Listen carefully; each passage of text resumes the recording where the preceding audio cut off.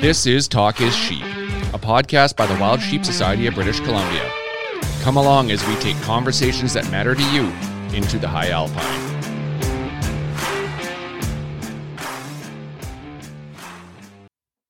Mr. Steven.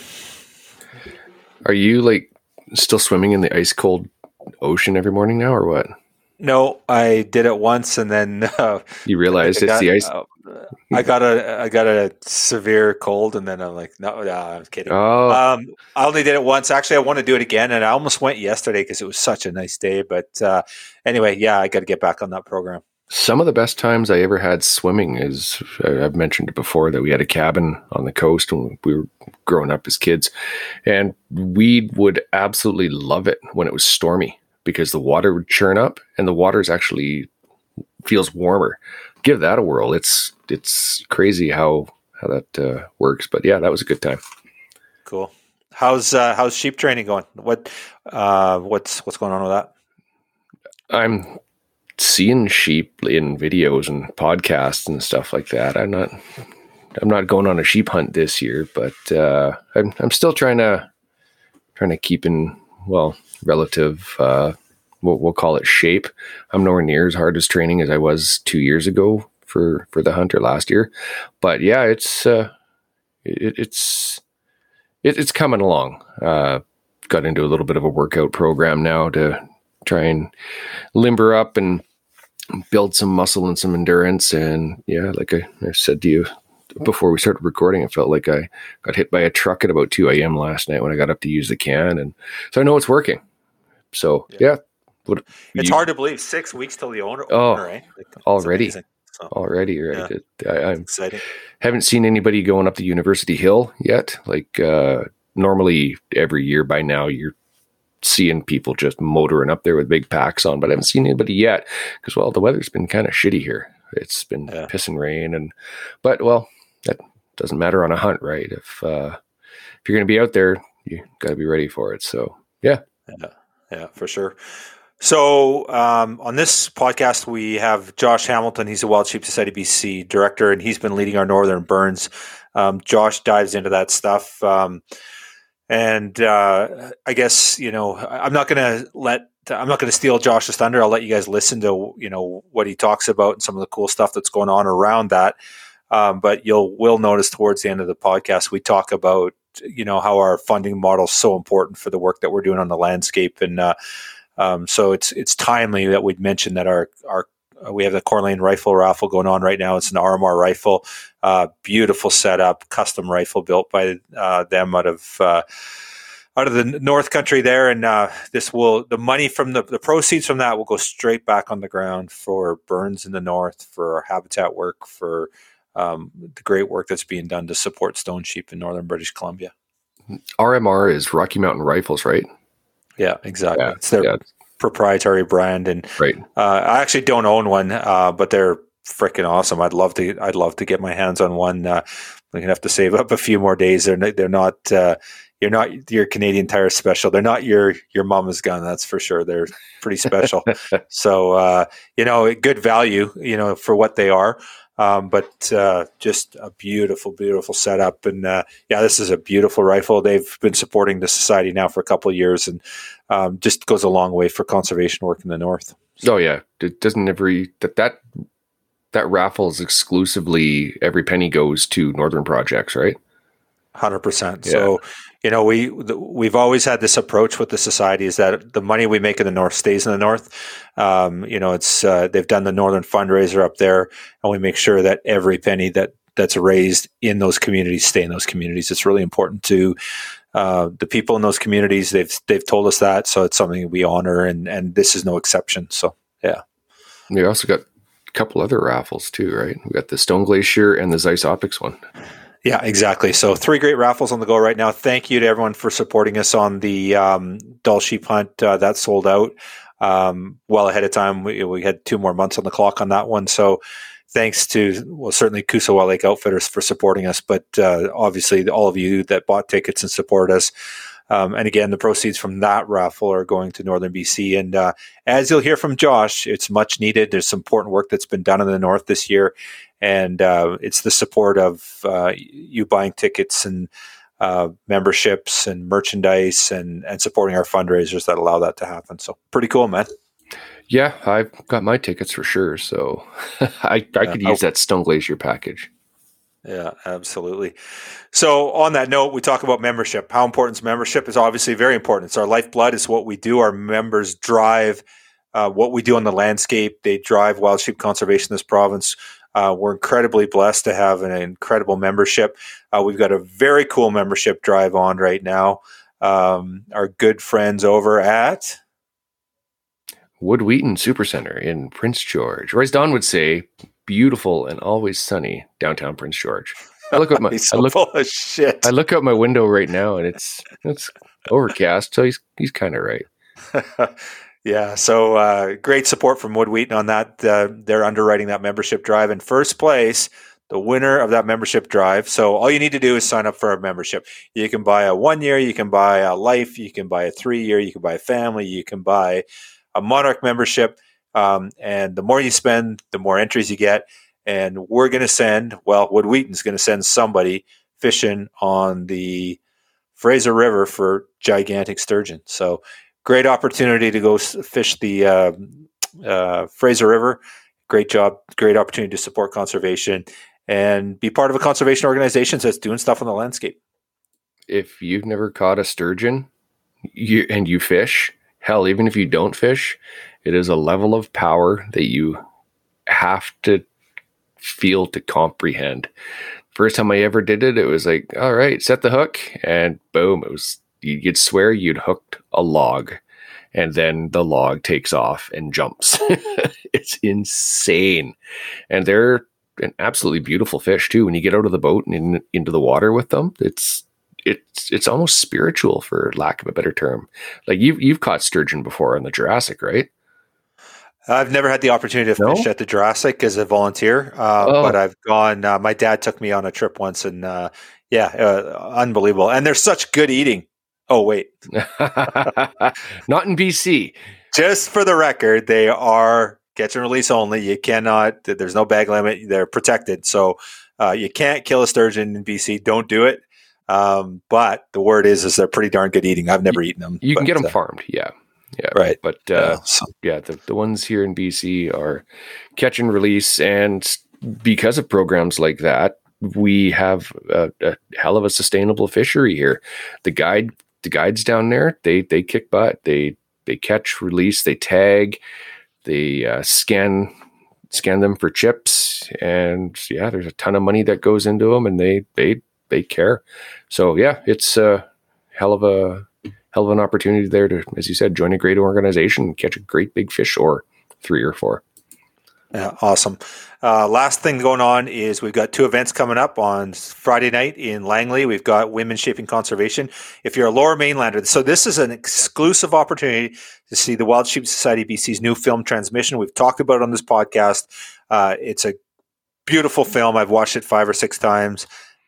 It's going to change the way you think about wildlife. It's gonna evoke emotion, I promise you. And this is your exclusive opportunity to see it. It's a private screening on the 17th in Langley. Women Shaping Conservation is hosting an event there.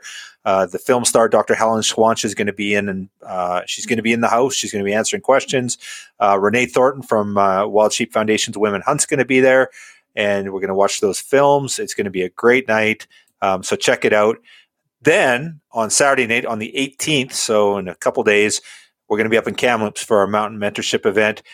Bill Jex is going to be in the house doing some horn aging. We're going to have a bunch of packs there. We got a very cool raffle. We got a Stone Glacier raffle going on. Stone Glacier 6900 Sky Tellus from our conservation partner, Stone Glacier.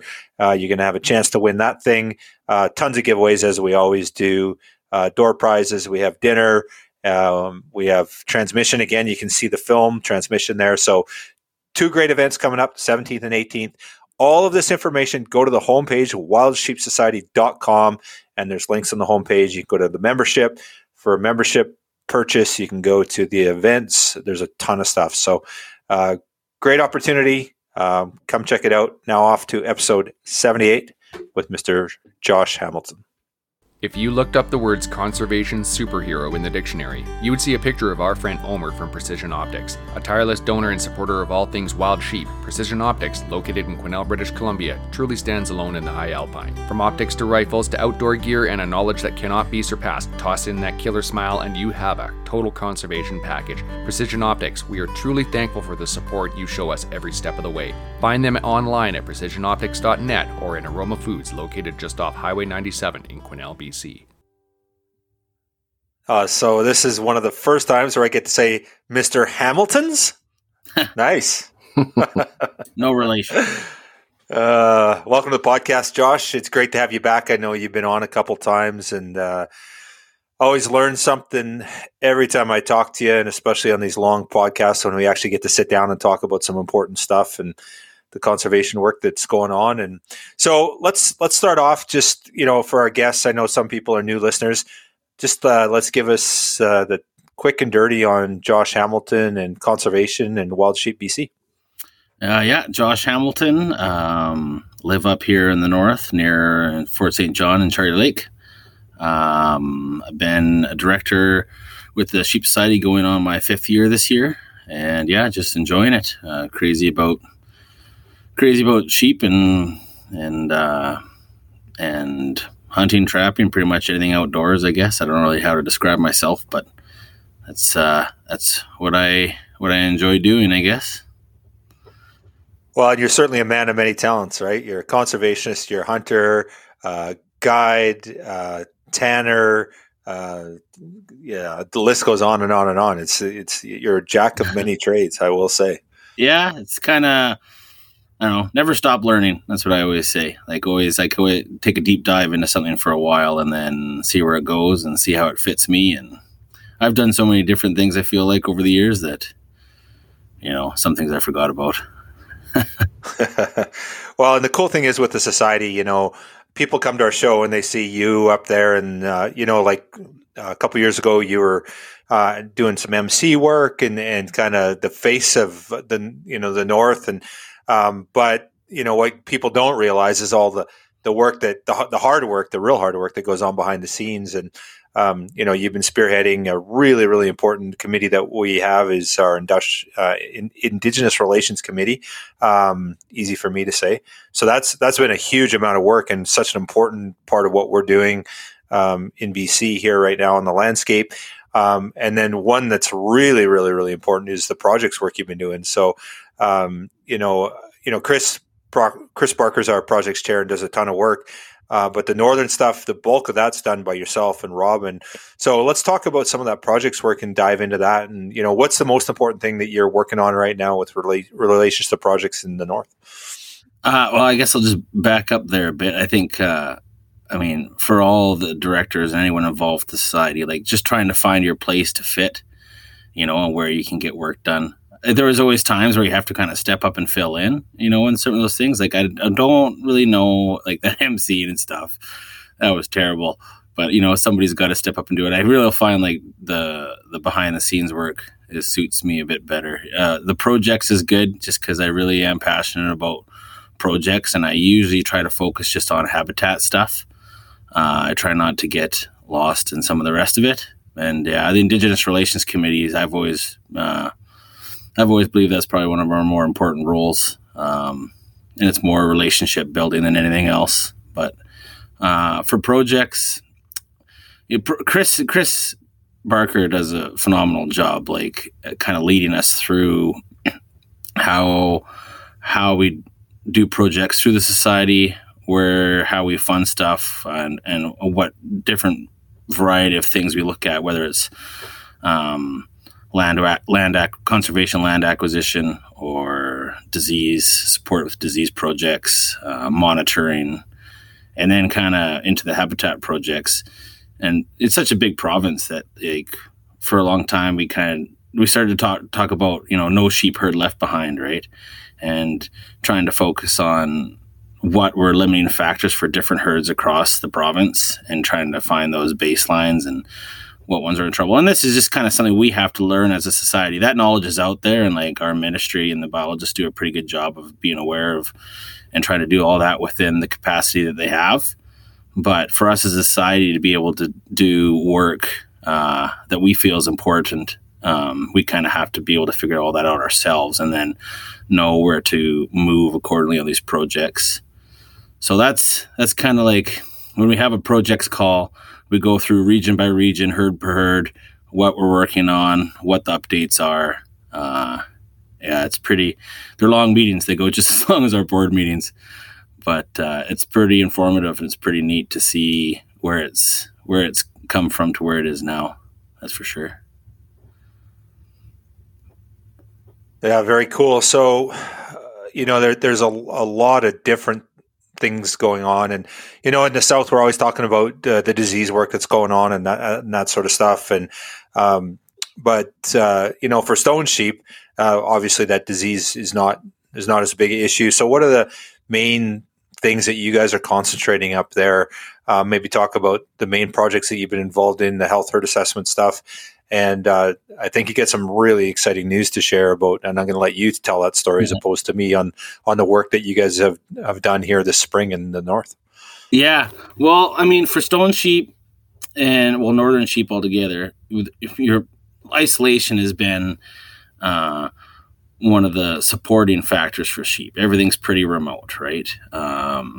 There's not a lot of access points in these areas, and that's kind of served sheep over time over the last 100 years, different from our bighorns in the South. So like lots of our limiting factors would be natural factors as far as habitat and predation would be probably the two key things.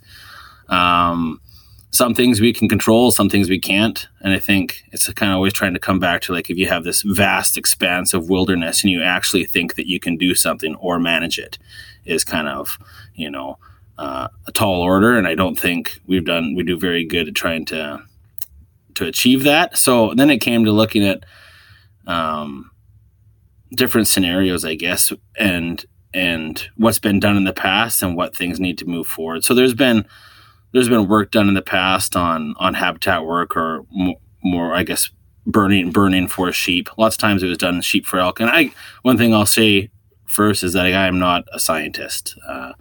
There are a lot of hardworking people that look into this stuff all the time. And as a director, it's just kind of trying to connect dots and connect organizations to get projects moving forward. But I'm definitely not a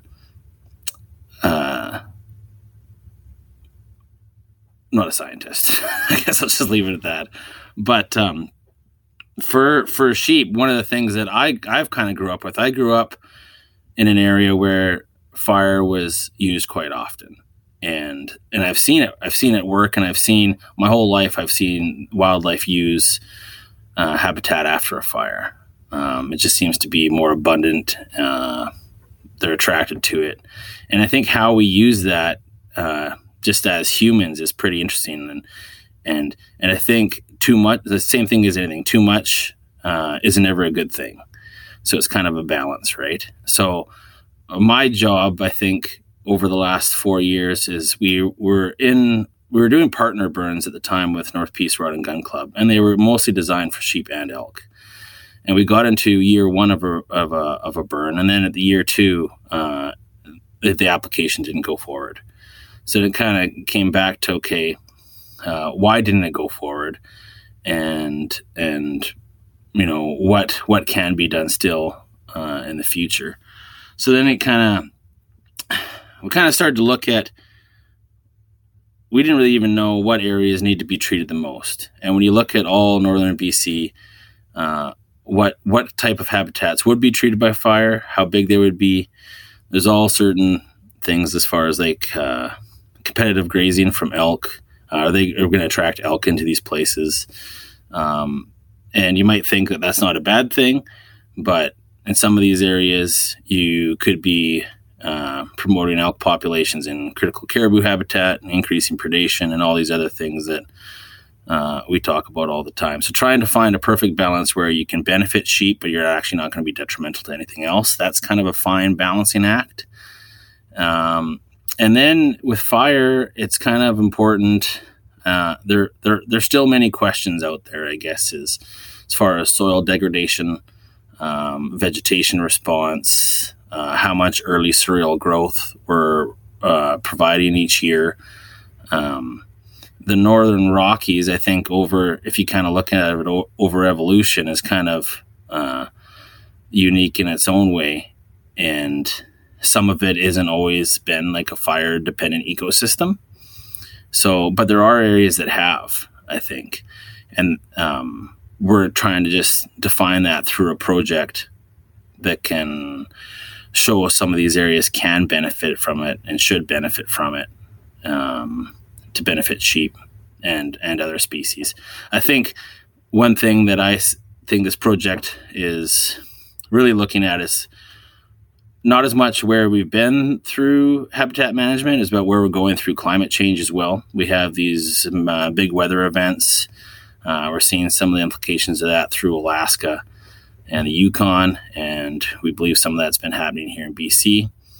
So if we have these climate change events or these extreme weather events throughout the winter, or if we have places that vegetation is causing a reduction in alpine habitat or subalpine habitat, that's going to reduce your forage and forage quality for a population throughout the winter and spring and into lambing season, right? So what we're trying to do is find a way to really support sheep as much as we can through those times. Like, they're still going to have to paw through a long, dark winter, but coming out of that winter, do they have somewhere good that they can go that's going to have good nutrition and be plentiful enough to support what's there and make sure that we're getting good recruitment through those lambs? I guess that's through this project. These are the questions that we're trying to answer: is how much burning is good? You know, when is that return fire interval? There's studies that show the return fire interval in the North, say, would be like 150 years naturally. And there's studies that show burning for sheep is beneficial like every 5 to 7 years. So that's a big gap. Like, so if we're going to be planning for the future, where do we want to fit in that? And that's not to say that areas didn't burn more frequent within 150 years. That's an average, right? So, and you kind of have to read that with how much historical information we actually have.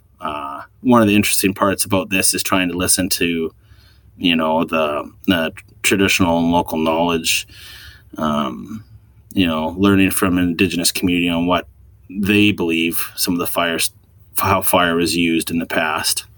I really think that, like, some of these areas that we see a lot of Chinooks throughout the winter, we have increased vegetation in some of these areas.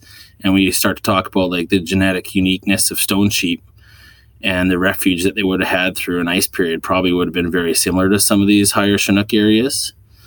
So I think these areas are just very important to be, you know, quality winter habitat, and then looking into making sure we know where it is, map it, measure it, know the quality that it is, design these prescribed burns, and then kind of have that as a management tool going forward. As we can pick all these sites across the North and say, this is how often we're going to do them. We're going to start doing them now and through a 5-year program and go from there. So I guess where we started to look is it was up to sheep societies. We kind of stuck our neck out and started flipping the bill for these, trying to investigate this. We hired a biologist, Alicia Woods, Ridgeline Wildlife Enhancement.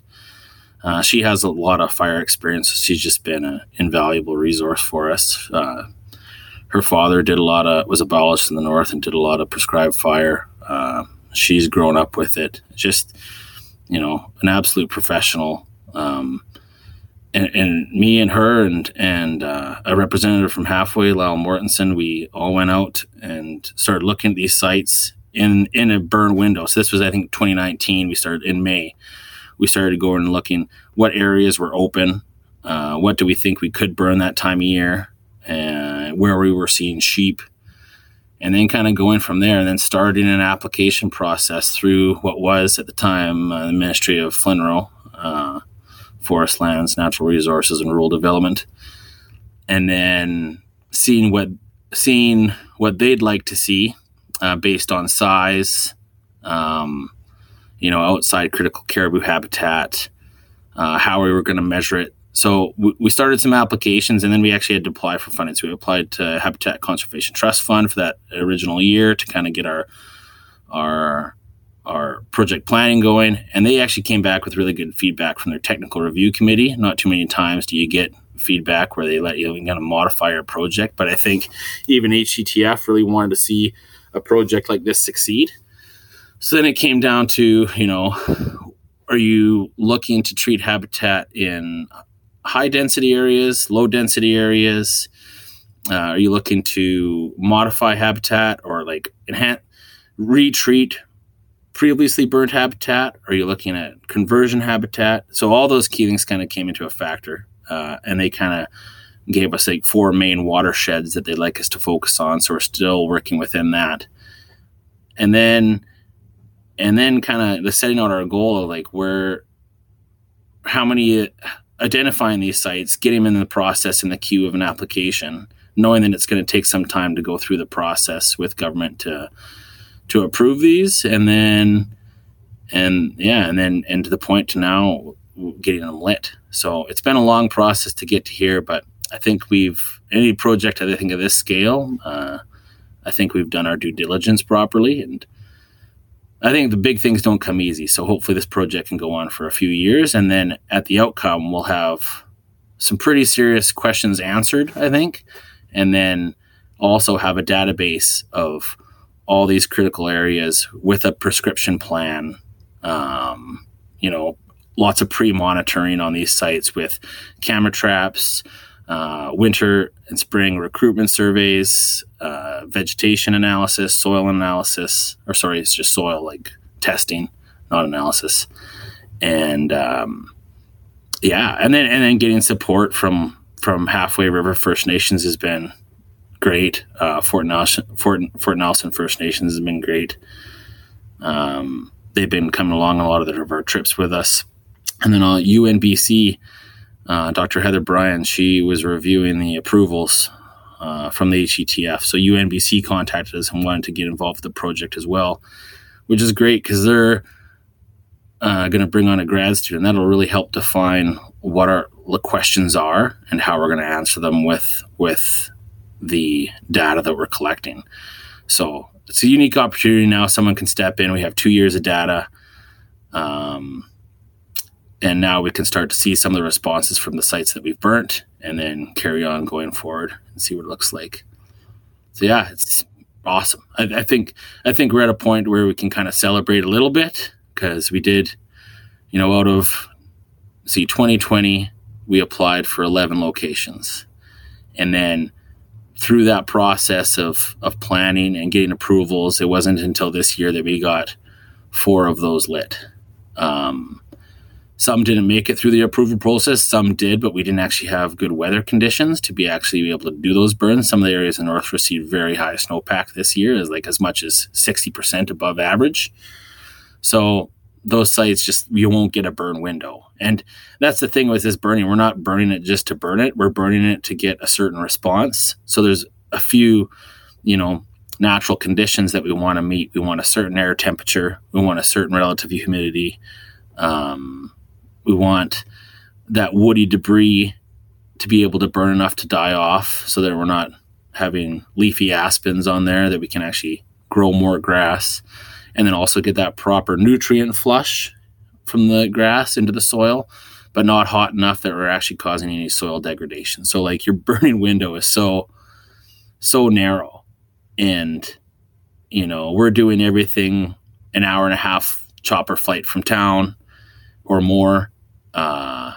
These areas are going right across Region 7B. So our helicopter cost is a big thing, but just the logistics alone to try and monitor these sites with the weather, to try and find that burn window, keep being in close contact with BC Wildfire and the ministry, just to make sure we're meeting the conditions of our permits is kind of key. So yeah, I think we're very happy where we're at. I think we can take a small pause, but it's kind of right back to work. We applied for another 28 sites in 2021.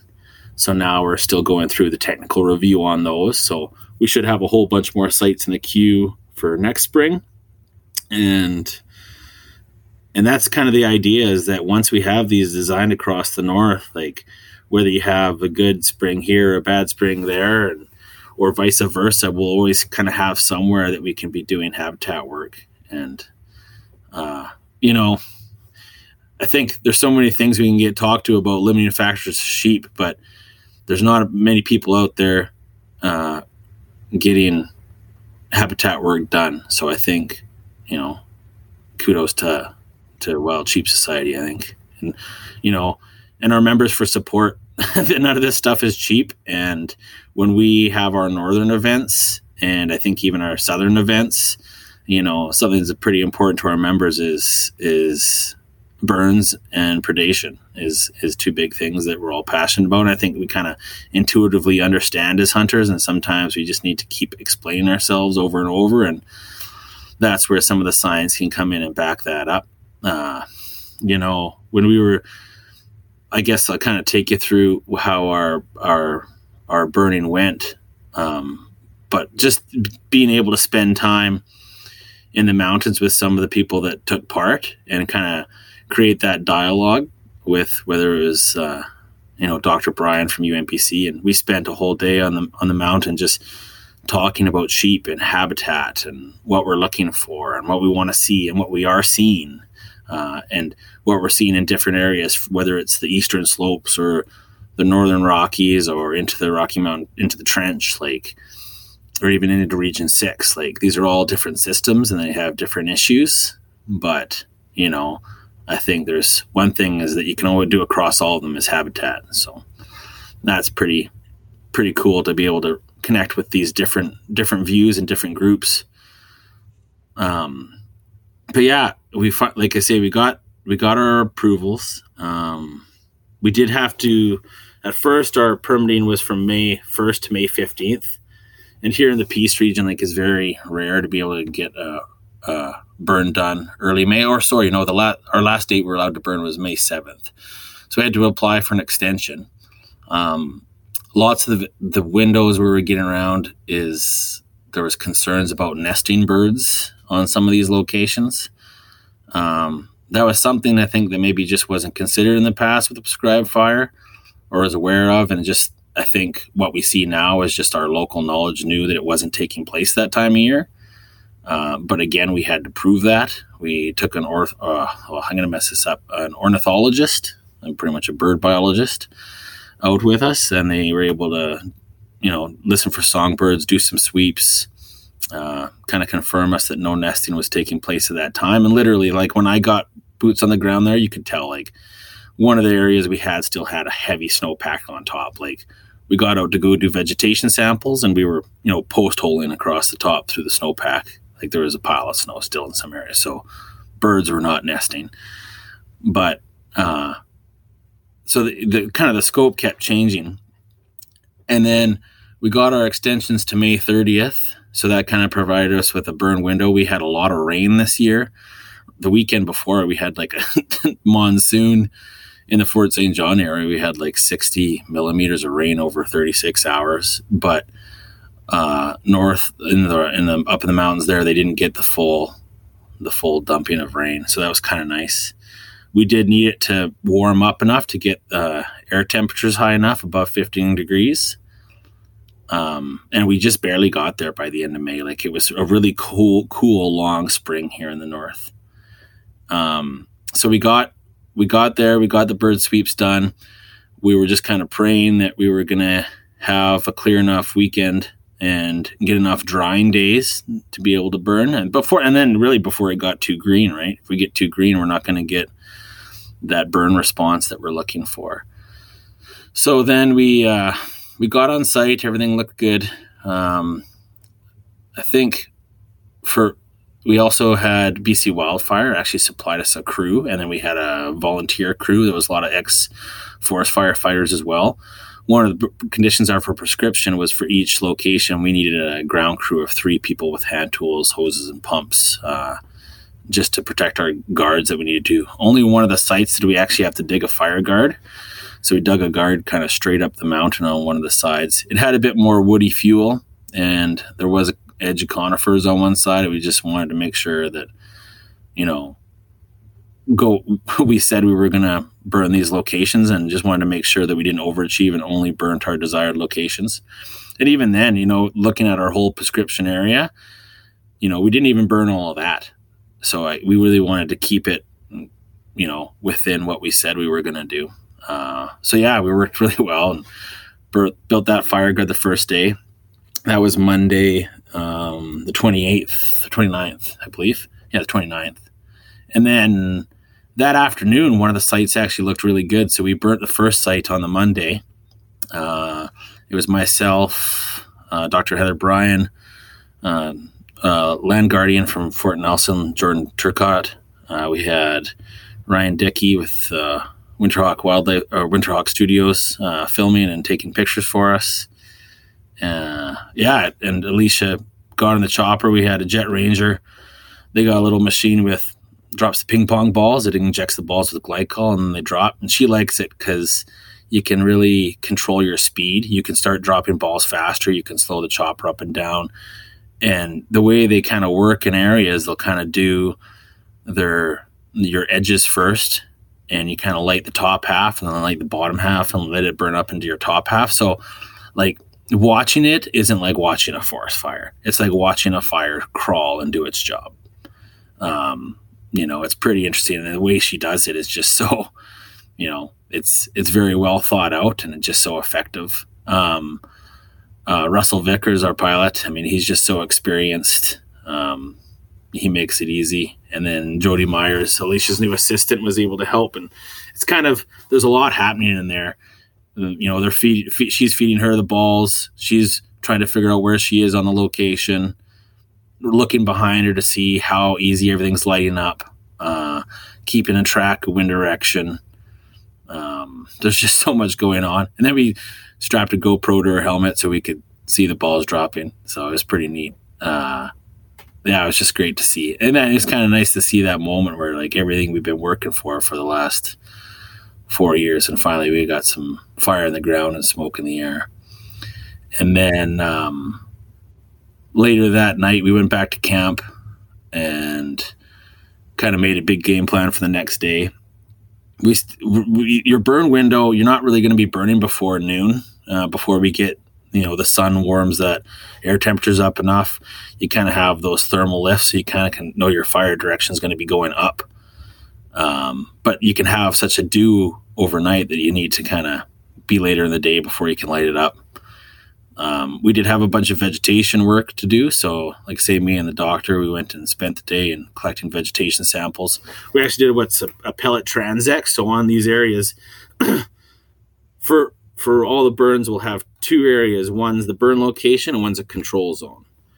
And on each one, we have trail cams that monitor for motion to see what's using it. And then we also have time-lapse cameras on an adjacent peak looking at that aspect, seeing what's on it, monitoring the snow. Like we're looking at the weather, monitoring how much snow is on it, what's using it, when are they using it, just all for data collection. And then also on the sites, we're doing the vegetation samples and we're doing pellet transects. And what that means is pretty much a 4 meter wide by 200 meter long area where you go and like hand pick the poop off and get it all clear, burn or not burn on the controls, and then go back in July and we'll see our pellet count on these areas.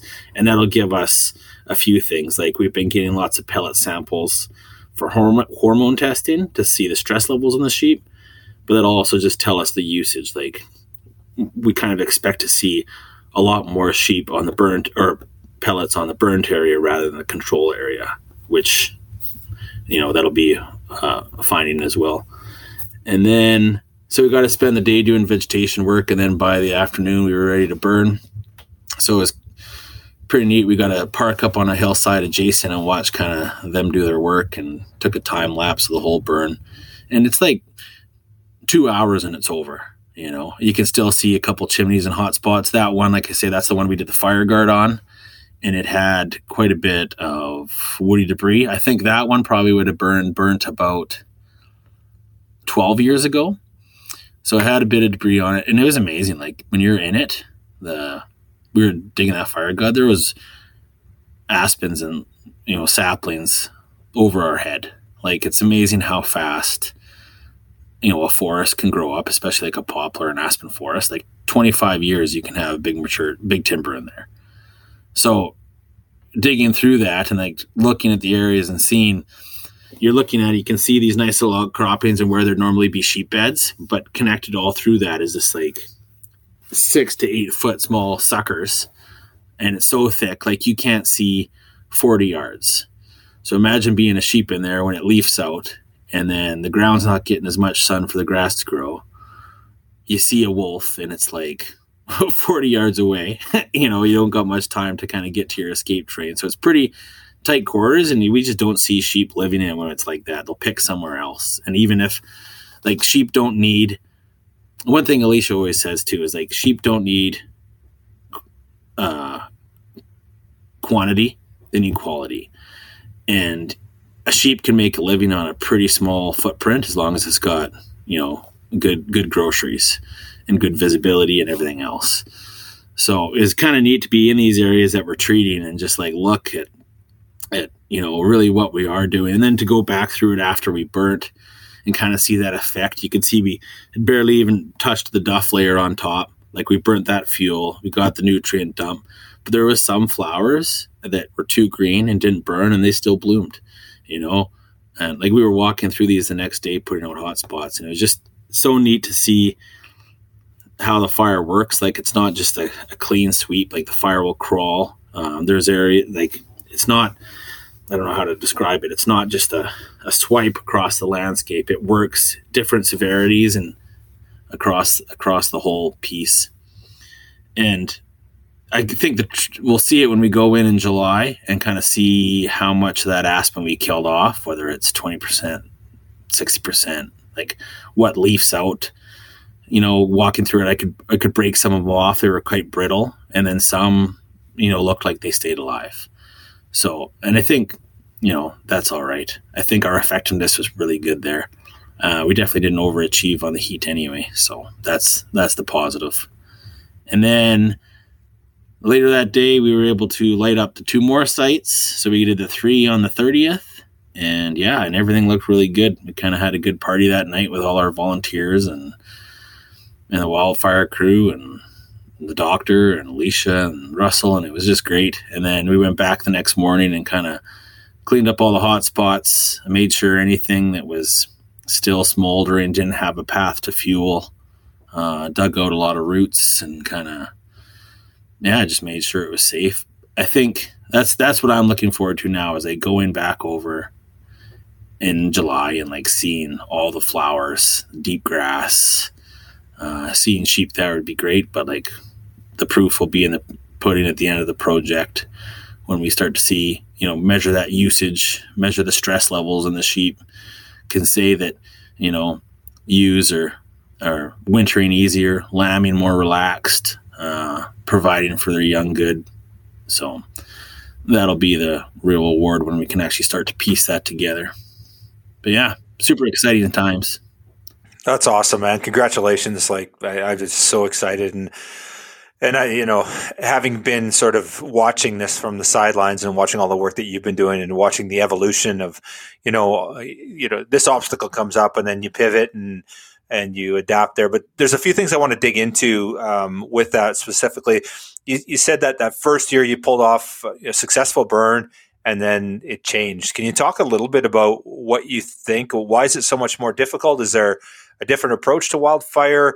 We all know that it's pretty well documented that in the old days, a lot of outfitters would kind of do their own burns, or, there was sort of burns that were done to benefit, and it worked really well. And First Nations did a ton of work on the landscape that was really effective as well.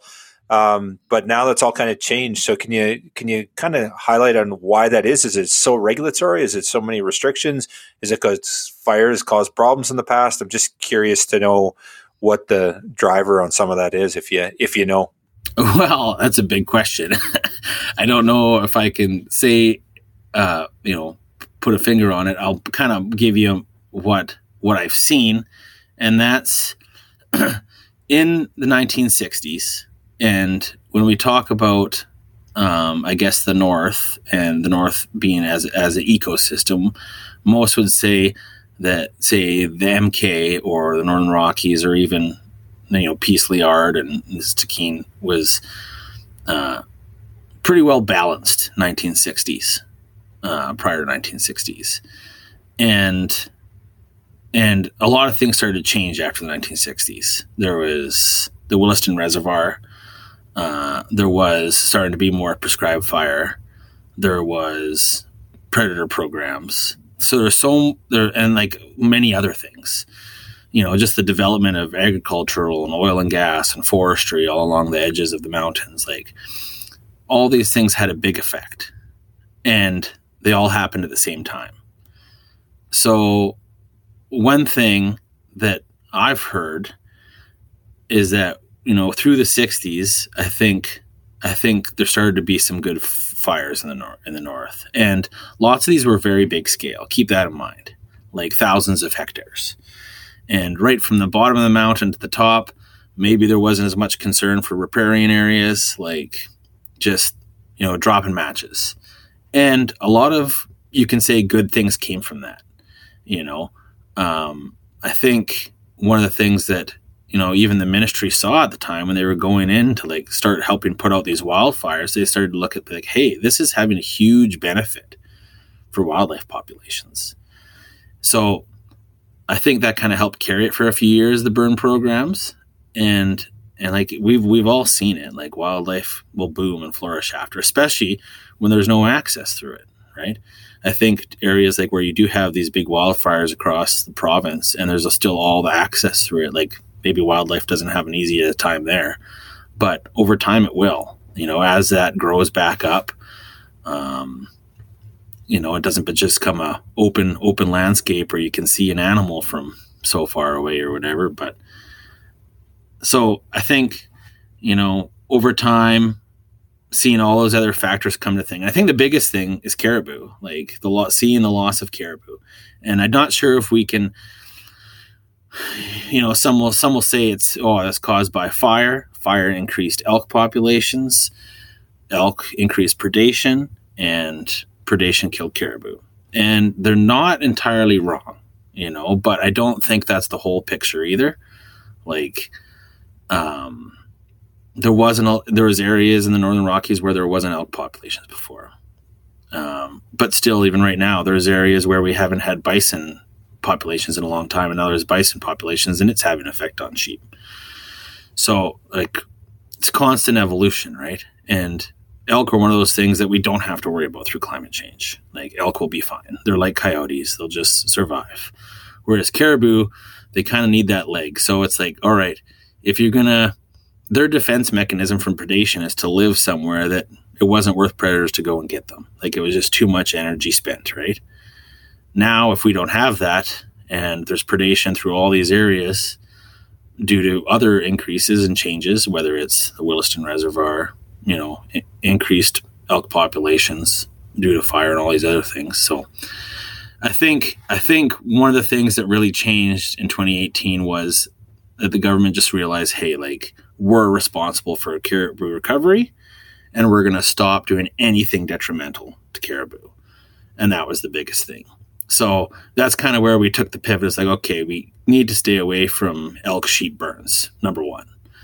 And there's other good reasons for it too. Like, where we do see elk and sheep living lots together, we have a way higher prevalence of ticks on sheep, so I think there's other things that we could benefit from just maintaining that species separation as well. And that's kind of how we've designed our birds. They're like these tiny little areas, 150 hectares all together, but they're all on these different spines and ridges, like high up in the escape terrain. And, an elk might graze there for half a day, but it's not going to spend the winter there. It's just not enough. They need a lot of grass. They don't care about the quality as much. They just want quantity, whereas elk want the quality, or sheep want the quality. Sorry. So I think that was the big thing, is that government realized they were on the hook for caribou recovery and just like stop everything that was detrimental to caribou. I think that's a pretty safe assumption. So then it was like, all right, can we build something that's like sheep specific, not going to affect caribou, not going to affect elk, and kind of go from there. So that was kind of like where we started, I guess. Cool. Okay, so what are we talking? So you said you had 4 of 11 polygons that you lit this year, and you talked about you did 28 sites in 2021. What kind of numbers are we talking? So just so our listeners know, in terms of cost, what is it? And I guess timelines, because really, I guess the key takeaway for our listeners is that you just don't fly out in a helicopter and drop some fireballs and call it good.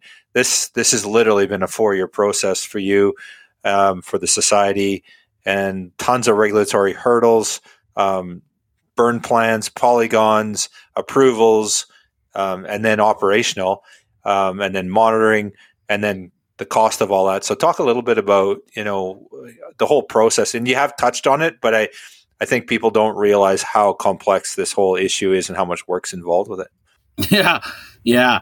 And it's expensive. And I think that's a problem. Like, we've kind of shaped this, and to help with that cost, we've made it into like a scientific project where there's going to be some great outcomes. But, using fire as a management tool doesn't need to be this way. It doesn't need to be this rigorous. It doesn't need to be this expensive. And I think we'll kind of see that as we start to see some of the cultural fire developments over the future. And I think there's a huge appetite across BC for prescribed fire. I think as far as BC fire crews, like, that's starting the season earlier for them. So making a seasonal job last a little longer is great. It's better training for people. It's community protection because we're reducing that fuel load. We're creating more diversity because we're chopping up the landscape into all these little different burnt aspects. And that's going to cause forest protection in many ways too. If you have these areas that are already burnt, you're going to protect that stand next to it that's not burnt. But it's expensive. I think I don't know all the numbers off the top of my head. I have to go back all over it. But year one, I think it's probably pretty depressing on what we spent per hectare to burn. But that's the thing. Keep in mind, this is all helicopter access, and lots of this is produce a lot of things for us as far as like the monitoring, having the 2 years of data. Last year, Wild Sheep Foundation through the Grant Aid program gave us, this is the second year they've paid for our March and April flights for recruitment. And so what we're doing is flying all these locations, looking where the sheep are, counting what they are, like as far as male, female, or lamb.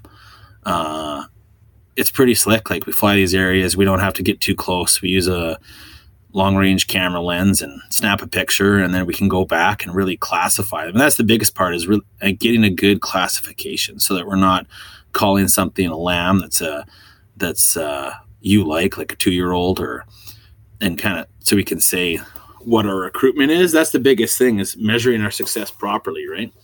So even out of that, we were able to cover, right from 752, 751, 750, 757, 742, like all these areas in 7B for recruitment. That's a huge cost, and that's all taken care of. So I think, the whole thing has been pretty expensive, but every year now that we have starting to get these things in the queue, the price is going to come down and down and down and down.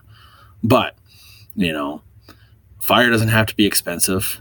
All it takes is one match, but it's how that match is used, whether it's done in the right time of year, with the right intentions, with the right safeguards in place.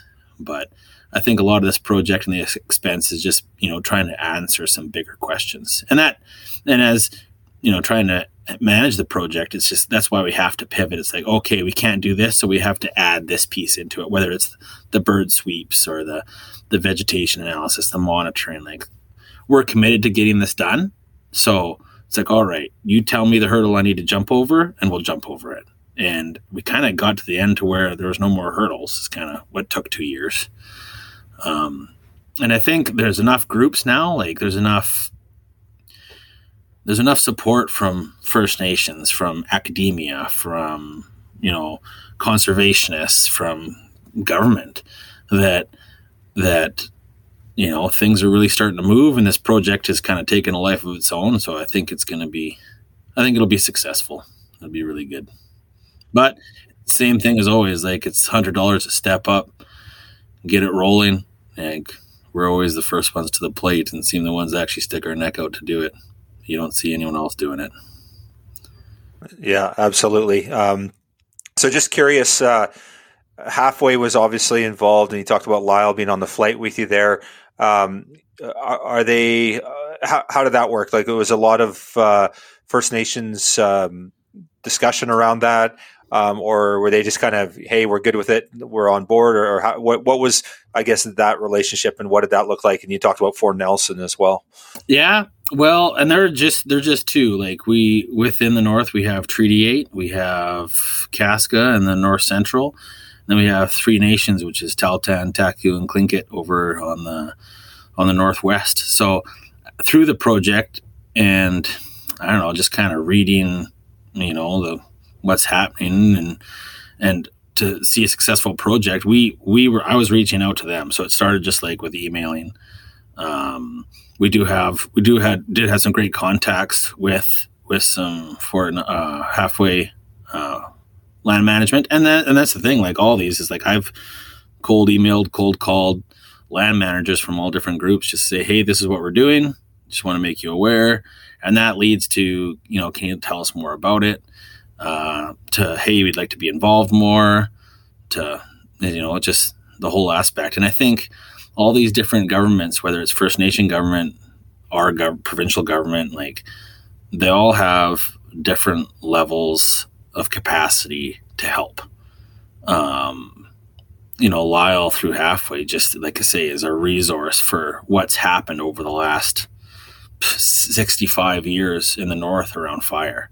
There's a lot of people that have a lot of knowledge around fire for, like I say, since the 60s, and it's kind of bridging the gap between that and current government officials and working within government to say that what's happened over the past. They might bring somebody new in. They're going to look at the data and be like, okay, fire's bad. Let's not do that anymore. And trying to build that nuance between the two. But like I say, Fort Nelson, all of Treaty 8, we've had conversations with, whether it was just us emailing them and saying, hey, this is what we're doing. Sometimes you don't get anything back. Sometimes you do. And we've, like I say, we had good support from quite a few. And then, how to carry that over, conversation with Casca, the upcoming IPA, what's habitat management going to look like? All these things on all these areas have different layers of management plans. Like we have the Fort St. John Land and Range Management Plan, the Fort Nelson Land and Range Management Plan, Musqueam Management Plan, BC Parks Management Plan. They all have pieces in there that talk about habitat improvement. And it's kind of trying to work within those management plans, but also trying to hold them accountable to the management plans, saying, you're saying you do this, but here we are acting on it. And probably wouldn't be too ashamed to say that BC Parks really needs to step up. We got a problem in BC Parks, that's for sure. Yep. So that'll be the next focus. We've been focusing with ministry, which is now, I'm really happy to say, like, Aviva Jones through the ministry has been great to work with. I mean, she works from her side, and I think has been a key part in actually getting these to where they are. And now seeing how the Ministry of Stewardship is going to play a role, and then forestry still has the authority, but kind of working with more ministries now. We'll see how it goes. So still, like, we're in uncharted territory again, like going forward. This change, our approvals were all done when it was FLNRO. Next year, we'll see what it looks like through forestry and stewardship. So more uncharted territory. So you've been working for a number of years on this, and you finally managed to do the 4 polygons this year. You talked about the 11 originally, and then 28 this past year. So I guess it doesn't work. There's no fall burns. That just does not happen in the north. That's correct, right? Fall burns, from what I understand, would be good for like moose. And the biggest risk of fall burns is you're removing that food source throughout the winter. All right, so you're effectively taking forage away from the animals in certain areas. And do they have enough adjacent to that or where they are to sustain them through the winter? But the thing with fall burns is you can really stimulate that willow growth. So if you're looking at a moose burn, like critical in moose habitat, and then there, like you say, across the province, moose winter in different kinds of areas. Like some moose wintered in town eating people's tulips and licking your cars all winter long. And some moose live in these forests with, old growth timber that has a big canopy, but there's aspens and willows underneath where they can, browse with low snowpack. And then you get to areas like where there's just these big red willow flats, and it's kind of like open hillside, and the moose can winter, and there's not a tree in sight, right? So fall burns, not for sheep. It just doesn't suit sheep habitat at all. We're just removing the forage at that point. But yeah, I think back to the question, just the sites too. Like when we started this, it was just us and a whiteboard, right? And it's like I'm looking at this map of the the distribution of sheep across the north, and it's like, if we took this area and say, and it was just an arbitrary number, but we picked 90 sites. If we could find 90 sites, come up with a prescription plan, say that that's a critical piece of habitat within this area, then you kind of start to fill in a lot of the small dots. And I think it's not as important. Like we've been pretty good at like one burn here, one burn there over a long time. But like if we can kind of, I don't know how to describe it, like scatter it across, sprinkle goodness all across the north a little bit here, not just one here, one there. It's kind of came up with 90 sites, and that'll really fill in a lot of good quality stuff over the whole north, I guess. And what type of time frames are we talking? Like if you were to come up with those 90 sites, I know you don't have that number yet. When would you look to get that done? Is that over like 2 years, 20 years, 50 years? What are you thinking? Well, right now we've designed the project for 5 years. This will be a 5-year project, and I think our intention would be to have those 90 sites identified by the end of the 5th year. So like with that original 11, I guess I haven't decided we're going to count those. Like 7 of those 11 got approved. Then we still have to go back. Okay, like going forward, tell us why those 4 other ones didn't. Like what did we not like about it? That way we can avoid selecting that similar situation in the future and not waste our time building these applications that aren't going to go anywhere. And then, so to date now we've applied for 39. So over 5 years, that's not hard to think that we can get to that 90 or to get to 90 approved sites. But then, yeah, so I mean, this is kind of, that's where we started. This is still all, we still get input from our funders through ACTF, through the technical review, through the government biologists. How this is shaped going forward, we'll see. But that was just my personal goal, is just to kind of scatter the love across the north as much as we could. So we'll see where we get to. Right now, like I say, we've got 39 in there. 7 were approved. We'll see how many of the 28 from 2021 get approved. If it's maybe 20, maybe 15, and just keep going forward. Keep identifying the sites, putting them in the system, and seeing where they come out. Yeah. Right on. Okay, awesome, dude. That's fantastic.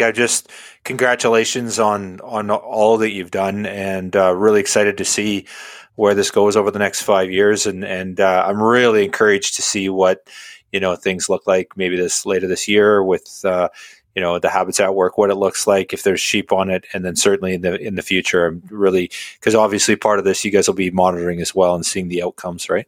Yeah, there'll definitely be sheep on them. Like we picked these areas because there's sheep there, but trying to measure that usage too, right? And then actually see the benefit in recruitment. And then, like I say, it's all until we kind of put all that data together after 5 years and a grad student kind of presents it, we'll see where it is. Yeah, it's awesome, man. Like I enjoyed it so much. Like I said, growing up with fire and then like spending so much time in sheep country over the years, like I enjoyed, like it was like a hunt, like it was a grind. Like there was very little sleep. We're still climbing mountains every day. You got things, there was a permit complication, like same day, like Monday, we had a permit complication. It's like, oh, can we still burn? Like it was down to the wire. Right. So it was just intense. And I don't know. I think lots of these areas, like the 3 that we didn't burn this year because they had too much snow, those permits should still be good. Like we should be able to get approvals for those in future years now. And that was the whole idea, is that we have these sites across the north, like whatever works for 1 year might not work another year. So like if we need to fall into those conditions, we can jump up to the Kachika or come down to, Round Toad or whatever, right? So try to balance that out and work our way there. So hopefully next year, burn season is like 3 weeks long, because we're going to have that many sites to do. And we'll be all over the map, which will be exciting. But it's a lot of logistics and it's a lot of work. It's freaking awesome, man. I love it. That's awesome. Okay, cool. So now I'm going to segue. Love talking burns, but have you been sheep hunting lately, or what's going on with that? Oh, yeah. A little bit last year. So are you going to talk about it or what? And what's going on there? Apparently there's some sort of film or something. So can you talk a little bit more? What's going on? Tell me. I'll talk a little bit about it. I was blessed by the draw gods there. I feel like I've always been pretty lucky, but I drew some great tags last year. Did a bit of sheep hunting. There was an opportunity to make a film, so there is a film that hopefully should be done like this week. We still don't know how exactly we're rolling it out or when we're rolling it out, but yeah, I did some sheep hunting and had a pretty awesome crew of family and friends with me. It was a pretty special hunt, and it's a pretty special tag and a pretty special place. I think I won't give too much more than that for now, but it'll be rolling out here, so keep your eyes peeled. I don't know, it'll be fun. I don't know, it's kind of one of those things, like I watch it now and there's like cringe moments in it. I've watched it like 40 times trying to put it all together as we go through it, but it's kind of like one of those things that's done, let it fly, see how it goes. But we kind of had a purpose behind it. Like we didn't want to just make a movie. I really wanted to make something that was like, I think something in the hunting film world that I don't feel like I'm getting, or I'm not seeing, and something that I really wanted to see. It's kind of like that hunting / conservation documentary almost. So we kind of the whole movie isn't really about me. It's kind of focusing on a sheep herd. The whole time I'm running around with a recurve bow trying to hunt these things. And then we kind of bring in these different experts and interview them throughout the hunt. And no, it's just real special. I don't know. It's kind of, very honored to do it. But we'll see how it is and see how it's received, I guess. But I think the thing was to promote that herd, promote funding, like conservation funding through raffles. I don't know. Pretty excited. And then see what, I think I might get some luck again this year. You never know. Like stuff should be out here in the next few weeks and maybe a month or whatever. But I feel lucky again, man. It's I'm not stopping. Oh goodness. Well, I'm glad I wasn't basing this podcast on talking about your draw and about your sheep hunt last year. That was a little skinny, but fair enough. We'll wait for the movie, and I'm super stoked to see it myself. I got like once in a lifetime dream lucky by a good draw, and everything worked out just as it should have, I guess. I don't know. It was That's all. That's it. I don't know. Do you have any particular questions? I don't know. No, we'll save it. Once the film drops, we'll get you on again and we'll talk about the film, because I get it. I get that you guys are doing something special and you got a story behind it and you're going to save it for that. We'll touch on that. So I didn't want to put you on the spot too just much, like so anything, just like hunting or whatever. Like I've just learned, I just never talk about anything until it's done. Yeah. Like, fair enough. Yes, that seems to be working for me so far. Don't talk about it till you've done it. Cool. Awesome. Yeah. Well, hey man, we've taken an hour of your day, and I know you're a busy guy there with tanneries and work and kids and conservation and 100 other things. So just appreciate all you do, brother, and really excited that these burns came together this year, and just can't wait to see more of this and doing the great conservation work in the north that we need to do. Yeah, man. And I don't know if we can plug, like, I'll plug it. Like, some of this stuff takes so much money.